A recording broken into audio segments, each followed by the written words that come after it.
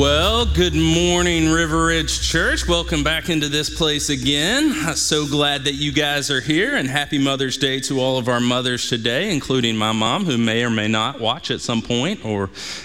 So happy Mother's Day to all of you as well.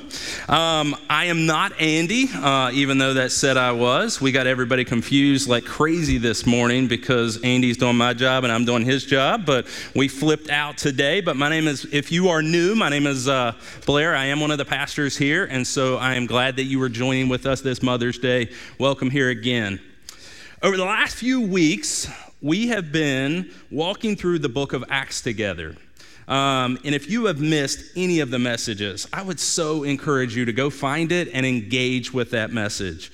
This series is titled We Are the Church, and it's a look back at the beginning of the church and where it got started. In the first week of the series, Chad taught us that the church is neither a building nor an institution, but what the church really is that it's a movement with a message. The message is called the good news, or we often call it the gospel around here. And the message is that Jesus had won the victory over sin and death. See, the brokenness that people have been experiencing as a result of their sin or turning away from God can be fixed. It's a healing that Andy referenced in one of the weeks where he talked about the church does healing. And it's a healing that we see there. Yes, we see numerous accounts all through Scripture of actual physical healing through the power of the Holy Spirit, but this is a little bit different than that. This is even greater than that. This is the church offers healing for the soul.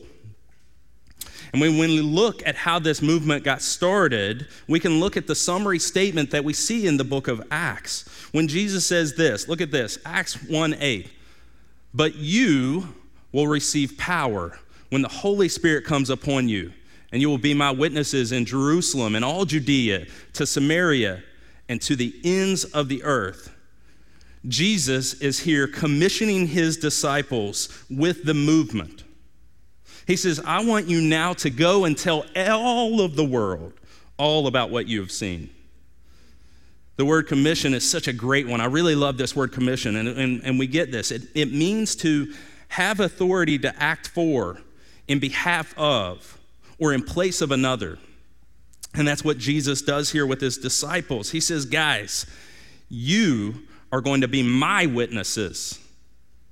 You are authorized to speak on my behalf. And man, did they take this commissioning serious.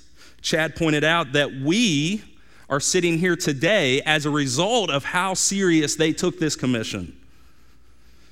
The message has now spread way past the ends of the earth as far as the disciples understood it. It'll be another 1,500 more years before America's even discovered.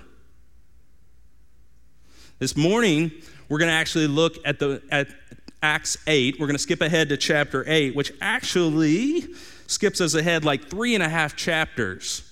But if you have your Bibles with you, I would love for you to grab them now. Start flipping over to Acts 8. We'll start in verse 26 when we get a chance here in a second.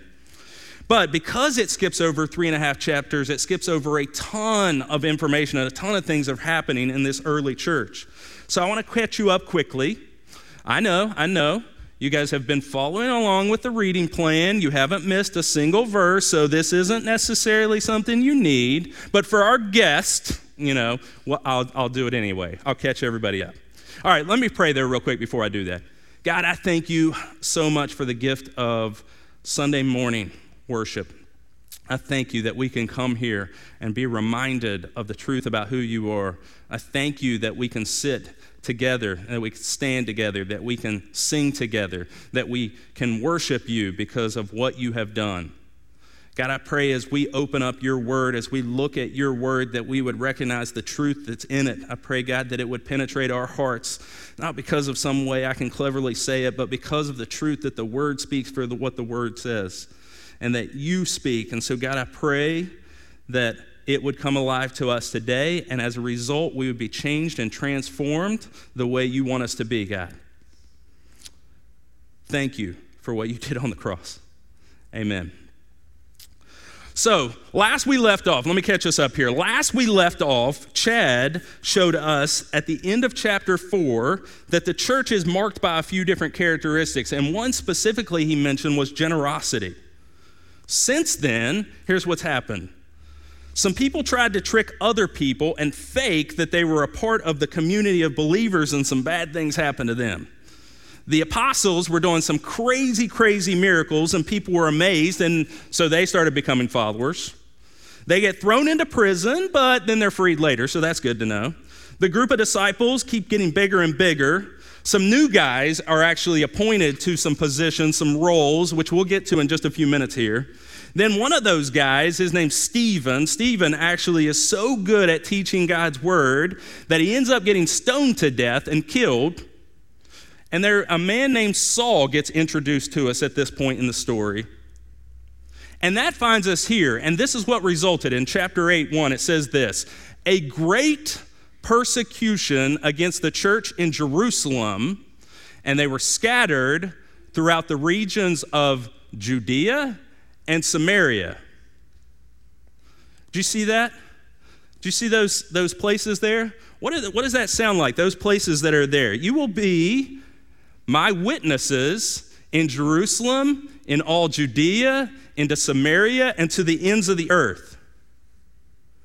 See, the world thinks that persecution is a weapon to attack the church with, but God uses it as a means to push the gospel further and further. See, when the church gets scattered, the kingdom gets expanded. River Ridge, over the last bunch of months here, we have been scattered. Not necessarily because of persecution specifically. And I am praying that as we were scattered, that God used this time to expand the kingdom in West Virginia. I'm praying that God has pushed us out of the building because we were pushed on mission into our neighborhoods. I don't want to look back on this time and realize that we missed one of our greatest opportunities to really live out church has left the building. The church could have looked at the death of Stephen. They could have looked at this and said, oh, let's just hang low for a little bit here. This is getting a little scary right now. We just need to hang out in our houses for a little bit. And when this persecution blows over, we'll get started on the mission again that God told us to do. These people aren't really that interested. I mean, Stephen was a good witness, and they just killed him. All right, so that's a really brief catch up to what's happened over the last 3 chapters. But you got some details. You're caught up here, and we'll fill in some more blanks here. But in Acts 8:26, where we're going to be this morning, it starts by saying this: now the angel of the Lord said to Philip. When I read this passage, I have 2 initial questions that pop into my mind as I look at this. First, the question I want to ask first is, how did the angel of the Lord speak to Philip? You know, did he come in a vision? Was he present in the room? Was he through a dream? Did he speak to him kind of like the Holy Spirit speaks to me? And the second question I ask is, who is Philip? Well, we haven't heard anything about Philip yet. And so the first question, I don't really have an answer. The passage doesn't show us how Philip was spoken to. But the second question we have an answer for, and we can look back at Acts 6:5 and see that.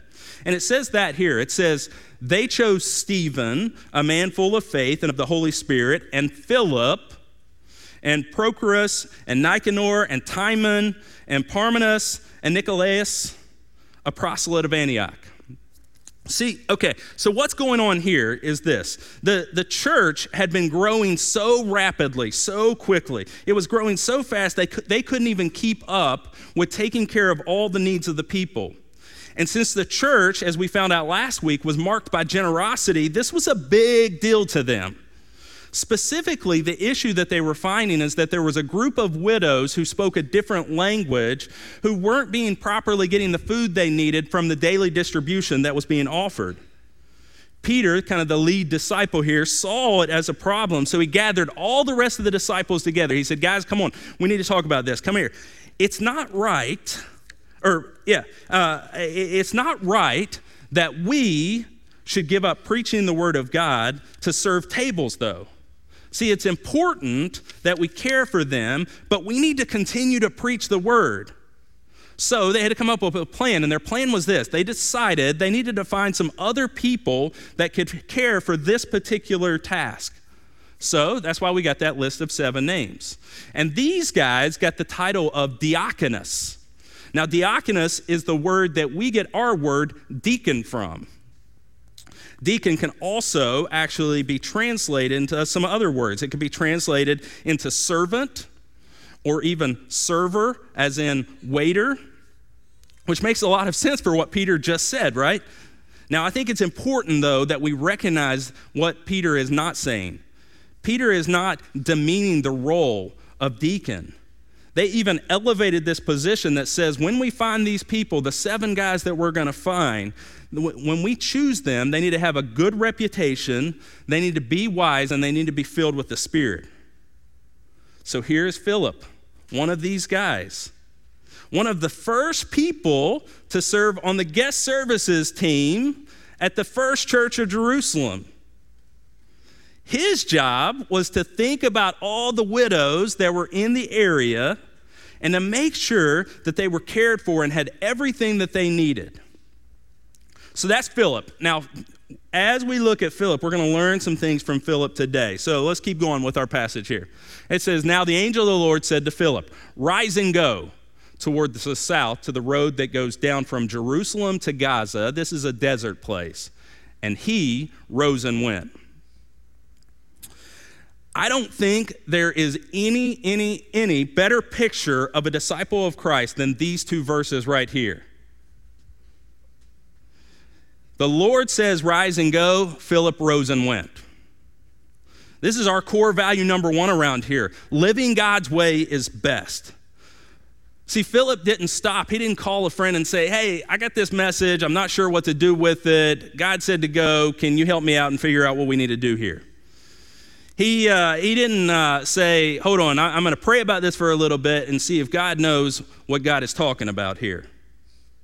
He didn't gather up the sending committee and say, "Hey, guys, let's figure out if this is right for me to do this. Let's figure this out." God said go, he went. Now, don't cut me wrong. I'm not saying that it is wrong to do any of those things, but when God speaks clearly, we don't need to wait. And if you're taking notes this morning, here's the first one. When the Lord says go, I go. Our vision around here is to help everyone take their very next step in their journey with God. And many River Ridgers do that every week. It is amazing. We see amazing benefits of when God leads and we follow. And so we want to encourage that every single week around here, when God lays out the next step, that we do it. And we hope that this week, if you've been ignoring God's go, that you will follow and go. And I have to be available to where God wants me to go. I've heard it said many times that God is less interested in how able we are. He cares more how available we are. I think that's one of the greatest things that we see from Philip here. That's one of the greatest things that Philip shows us, is that God said to go, Philip was able to go. I want you to stop and think about this for a second. I want to give you a question to think about. Ponder this for just a second. If God did actually send an angel and said, I want you to rise and go, would you have the availability to do that? Are our lives too filled up that we wouldn't even be able to, even if God did send an angel to rise up and go? Does God already know that about us? And as a result, he isn't sending the angel to speak because we aren't available to go where he wants us to go anyways. But Philip, as he rose and went, there was an Ethiopian, a eunuch, a court official of Candace, queen of the Ethiopians, who was in charge of all of her treasure. So we get a lot of detail about this man here. He was Ethiopian, so that speaks to his race and his nation. This person would have had a darker skin. He would have been from a faraway nation. He was in charge of the treasury of the queen. Now it says Candace there, just for interest's sake. That's not a name. It's actually a title. Candaces. You can think of it in the same way that you would think of pharaohs. There were multiple pharaohs. There were multiple Candaces, and this just happens to be the one he served, the Candace that is right now.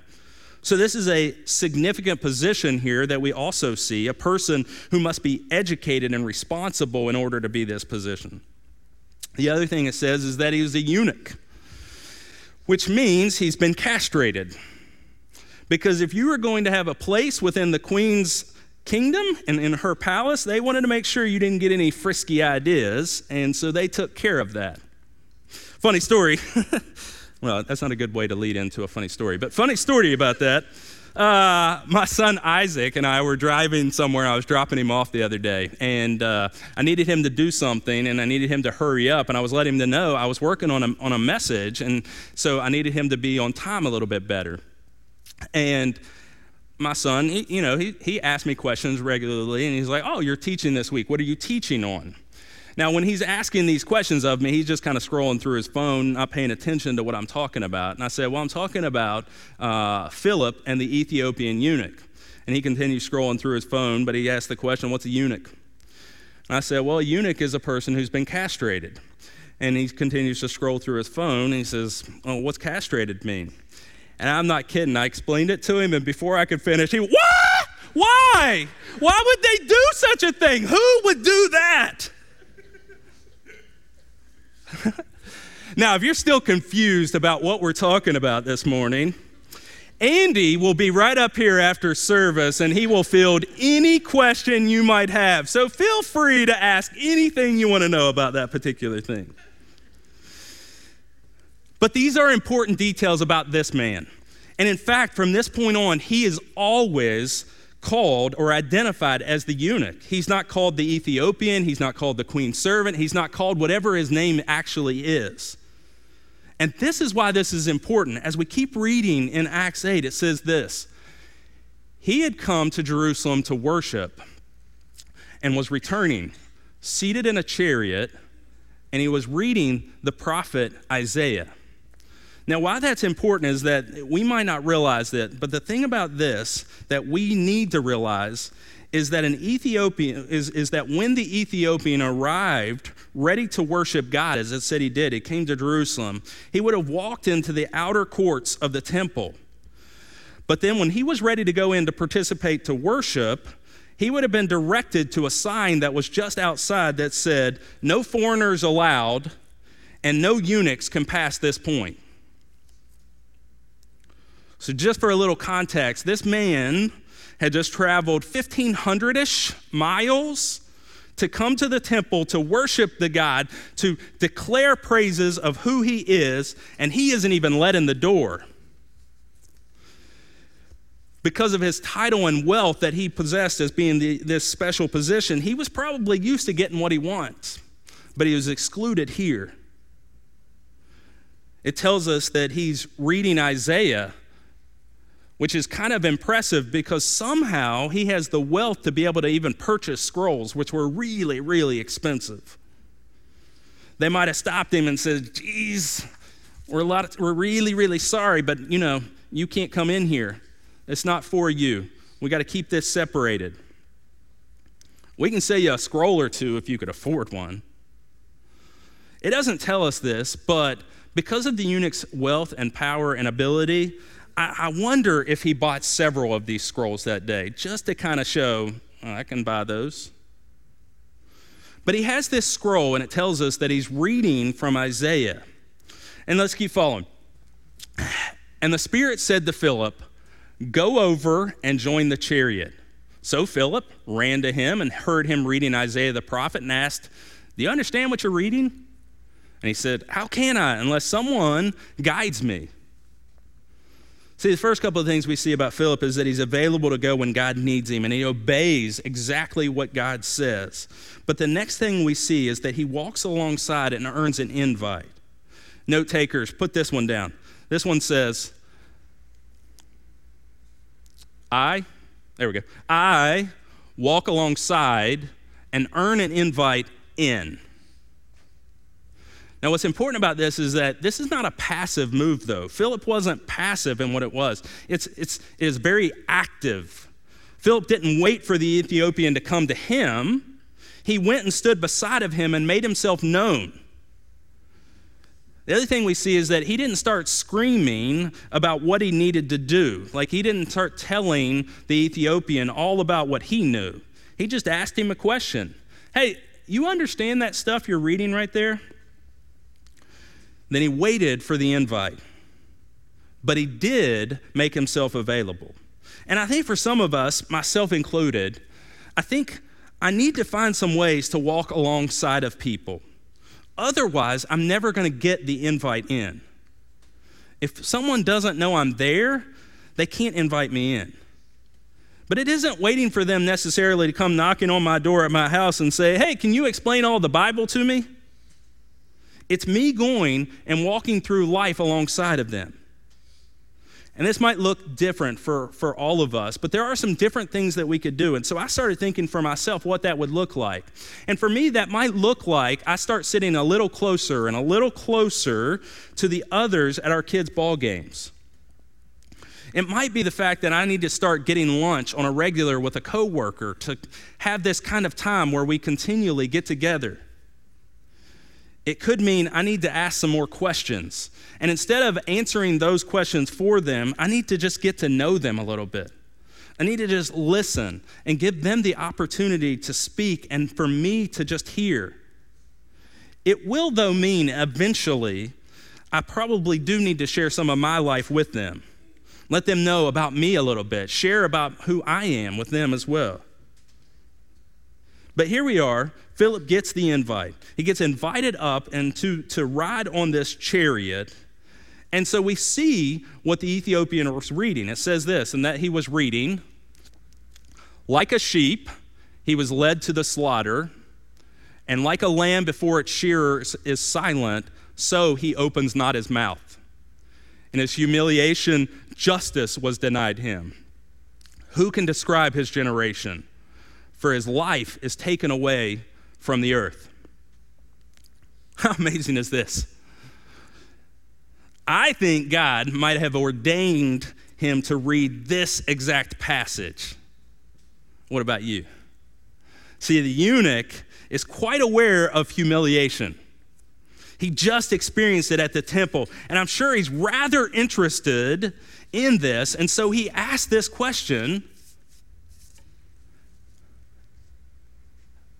about whom, I ask you, does the prophet say this? About himself or about someone else? Then Philip opened his mouth, and beginning with this scripture, he told him the good news about Jesus. Philip does two more things here. First, he begins teaching exactly where the eunuch is. He doesn't start the conversation somewhere different. He figures out what the eunuch is asking and then begins from the place where he is in that exact moment. When we get invited in, we can't bully ourselves to where we want to go, but we can start with where others are, not with what we know. See, he didn't start telling him all he knew because Philip probably knew a lot. He'd been a follower for a while. And he didn't start telling him what all the things that the eunuch needed to do.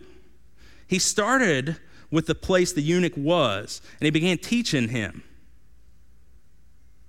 And he started teaching him the things not that he needed to do, but the good news about Jesus. Which is another thing that's important, is that when I get the invite, I show others what Jesus did, not what they must do. See, the church is a movement. The church is a movement with a message. And the message is all about what Jesus did. This has always been the biggest issue with some people and the church itself. They would express that the church is full of a bunch of hypocrites. The people that go to that church, they say do this and don't do this, but then they don't follow what they're telling people to do. That isn't what Philip did here, though, anyway. He just shared the message by showing what Jesus did, not what the Ethiopian needed to do. Lean in, this is awesome. This is awesome.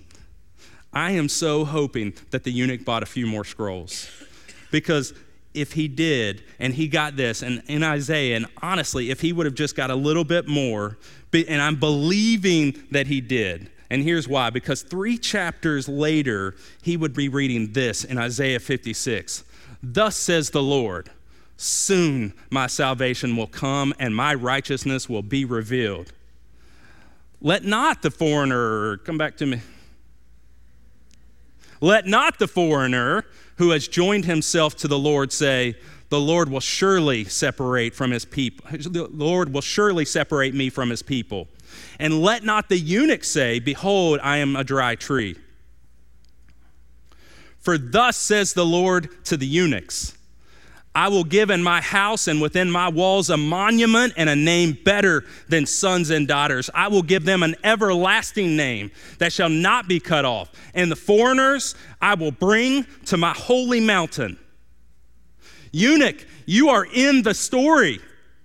Here is where you are in the story. This is where you're at in the story. The Lord didn't exclude you.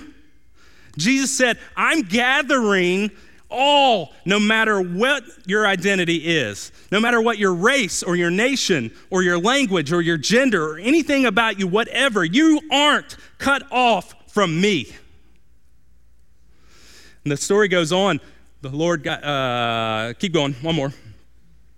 And as they were going along the road, they came to some water, and the eunuch said, see, here's water. What prevents me from being baptized? And I think Philip would respond this way, not Isaiah, and for sure not Jesus. You might have been excluded from the temple, but that's not the case through Jesus. Jesus died for all, and when he did, he ripped the separation apart, and you are all welcome here. And if you're listening this morning, I want you to know that too. That Jesus didn't reject you. He didn't exclude you. He didn't come for people that look different than you. This story is to show that he offers forgiveness to everyone. Woo! Right? Philip and the eunuch went down to the water that very moment, and he was baptized. This was his next step in the journey with God. It was time for him to say, I'm a Christ follower. I accept Jesus as my Savior, and I want to let everybody know that I want to be a part of the family of God. For some of us here, that might be our very next step in our journey. I need to obey and follow Jesus in believer's baptism. I need to be bold with my declaration that I belong to Jesus.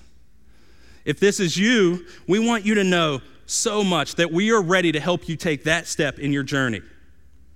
Starting in the month of June, just a couple of weeks away, we are going to have outside baptism after each of our Sunday after the second service for the next bunch of weeks.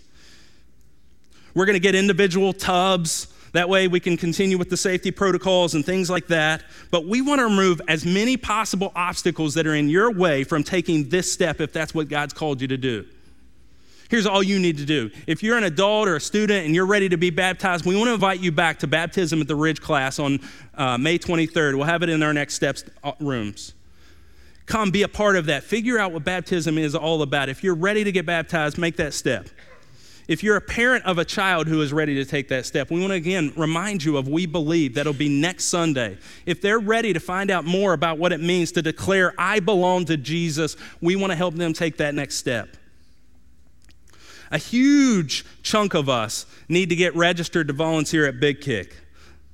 Not because it's a task to do, not because we're telling you it's something you got to do, but because it's an opportunity to walk alongside and get an invite from some kids to find out where they are and share the good news of Jesus with them. We desire so much that this soccer camp would be an opportunity that is open up to our community, that those kids who have felt rejected before will not feel rejected because they'll hear the truth about Jesus and will earn a right to walk alongside of them. I think some of us need to take a big step here.